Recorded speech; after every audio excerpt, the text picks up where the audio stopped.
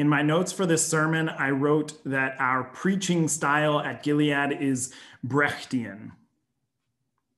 And then immediately after that, I wrote in parentheses, "You pretentious asshole."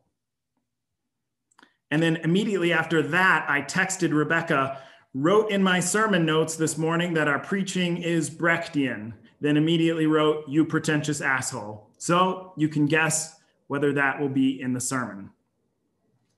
And here we are, but I should back up. My friend John is one of the people I use to beat myself up. A couple years ago, John said something about how when he's revising his sermons, he cuts every unnecessary word. I knew it was true. I had heard him preach what is still my favorite sermon ever. It was his first. The image I have of it is him standing at a lectern in this tight, long sleeve black shirt, barely moving, but somehow full of energy, poised there, every muscle at the ready. And that was how his prose was too, taut, restrained, like a bowstring, strong and still. And those of us listening, we got still too and leaned forward, waiting on each word. And as each word arrived, it belonged and it built on the word that came before. And the whole thing gathered power and speed. And I began to unconsciously hold my breath as everything in me walked that tightrope that John was stringing, followed the economy of his thought to its one inevitable yet surprising conclusion. And when he arrived there, all of that power that had been building up in me suddenly broke through, burst out, tears flooding my eyes until I finally relaxed back against the pew, stunned by what I had just experienced. I, on the other hand, in a Gilead sermon, once compared the Gospel of Matthew to flavor-blasted Cool Ranch Doritos. So when John talked about cutting every unnecessary word, I said, I thought I did kind of the opposite here. I thought about his tight constructions and flawless logic, and I remembered how I had once left in a whole paragraph in which I had asserted that if I had been cast as Damon Wayans Jr.'s partner in the 2014 buddy comedy Let's Be Cops, it would have had a better than 18% rating on Rotten Tomatoes, which in hindsight is a difficult thing to defend theologically. And it's not just jokes that make my sermons like slack lines to John's tightropes. It's parentheticals that distract from where I'm actually going. It's expressions of self-doubt that undercut my pastoral authority, such as it is. It's the way I'll realize while I'm writing that I've written something that's wrong into a sermon. And instead of just taking it out, I'll write like, no, that's wrong. And then I'll say the correct thing, and then I'll just leave all of it in, as if I'm making it up as I go, which I am very much not. I don't want to be disingenuous. I don't want to give you the impression that I roll out of bed with this hair. We work hard on what we do for worship. Most weeks I'm preaching like a third or fourth draft, which I guess makes it much, much worse that there's still such a mess. That there are still so many non sequiturs, still so much of how the sausage gets made, which is another thing that John told me he looks out for in his sermons. And I was like, buddy, I've preached whole sermons about preaching whole sermons. I choose to leave it in. I'm doing it on purpose, and it's much, much worse. But it's also, I'm sure you'd agree, incredibly Brechtian. And this is the part of the sermon where, having introduced an obnoxious idea and then made fun of myself for introducing it, I then use that making fun of as a pretext to come back and actually say the thing that I wanted to say. And by Brechtian, I mean this nonsense, this goofiness, this self-conscious pointing back to the thing, taking you out of the moment, waving my hands and saying, hey, don't forget, I'm preaching a sermon over here, just a guy talking on Zoom to you about his life and hopefully yours at some point. Don't forget. Brecht didn't want his audiences getting too caught up in the story, didn't want them to get carried away by it, to lose track of what was really happening. He was always finding ways to break down the fourth wall, the barrier between the performers and the audience.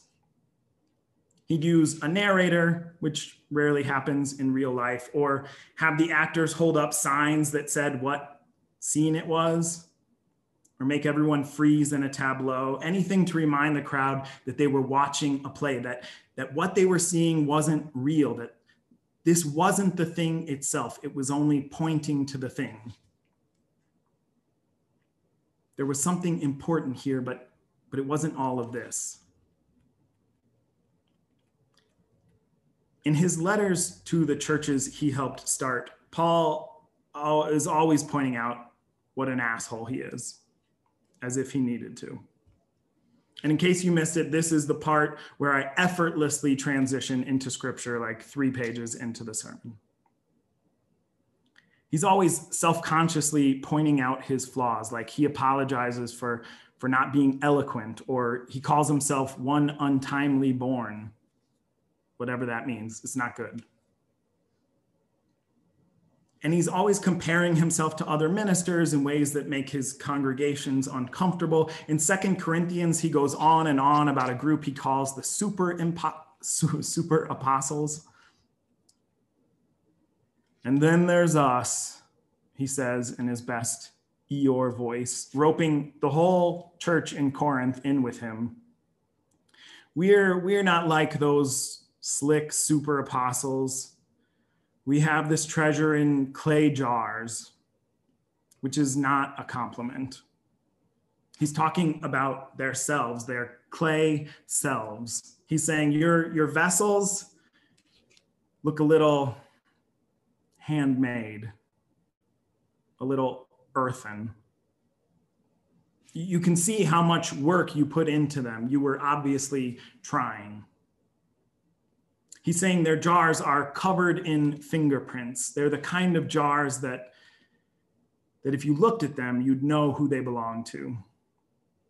You'd know, oh, that's definitely Paul's jar. It's clear. But there's another thing that Paul's clear about. There's treasure in his jar, in his shitty clay jar, and actually in everyone else's too. According to Paul, all those handmade vessels, the mistakes so obvious, the work put into them so embarrassingly clear, all the struggle it took to end up with that. And yet inside each one, treasure. Every one of them brimming with divine light. That's what Paul says right before this part about jars. He says, God, who said, let light shine out of darkness, made that light shine in our hearts. But we have this treasure in clay jars so that it may be made clear that this extraordinary power belongs to God and does not come from us.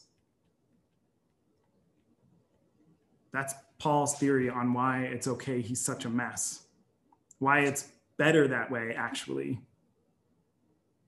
It makes it clear if anything good, if anything powerful is happening in all of this, if any divine light is shining here, it's not the goofball writing this letter.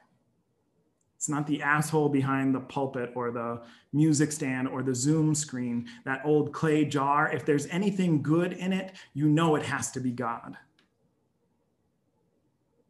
And the more fingerprints Paul's vessel shows, the clearer that becomes. He's not the thing. He's just pointing to the thing. There's a rule in preaching that you're not supposed to be the hero of your own sermon. It makes you sound like a pretentious asshole. And not the kind with the glory of God shining out of it. By my own estimation, I'm dancing dangerously close to that line. Maybe you've noticed, or maybe I've artfully obscured it from you. If so, let me catch you up. After shitting on my preaching style for 5 minutes, I then reinterpreted that style to be both Brechtian and Pauline. Grandiose. Not a good look. Here's what I'll say to try to save it. I learned it from watching you. Shout out to 90s kids who get that reference. For most of Gilead's first year, I was terrified to preach to you. I didn't know how to do it. I didn't know what a Gilead sermon should sound like. I would get so anxious before each one. I think we did way more storytelling services that first year, and it was mostly just me trying to dodge preaching. It was torture trying to sit down and write something for you because I wasn't sure how to speak or even who to be in this space until you taught me. And every congregation teaches its preachers how to preach to them, but the point is, this is how you taught me to let the fingerprint show, the clumsily handmade parts, the cracks even, the chips. To put it all out there is what you taught me. In your stories, in your prayers, over beer, because you weren't afraid to let them show, or probably you were afraid to let them show. But you did it anyway. I'm still afraid. I blushed and cringed so hard writing this sermon. I kept walking away from it, making this sound, oh, a lot. But I kept coming back because you ask me to, or you give me space to, or you dare me to, maybe. We dare each other. Tell me more. Say it your own way. Don't edit it, or, at least don't edit out the part that's you. The goofy part. Let me see your work. Let your mistakes show. I'm here for it. That's what you taught me. You are the heroes of this sermon. Everything I've done tonight is your fault. And if you're here for the first time tonight, maybe this doesn't feel like it's aimed at you because you weren't there when all of this happened. But the point of this oversharing worship theme, the point of this sermon, I hope, which if you're saying that in the second to last paragraph, you've done a good job. The point is that this is the kind of community it is, so that you can come in with your eyes open. A community of clay jars laboriously worked over, visibly handmade, goofy as hell, maybe arguably too goofy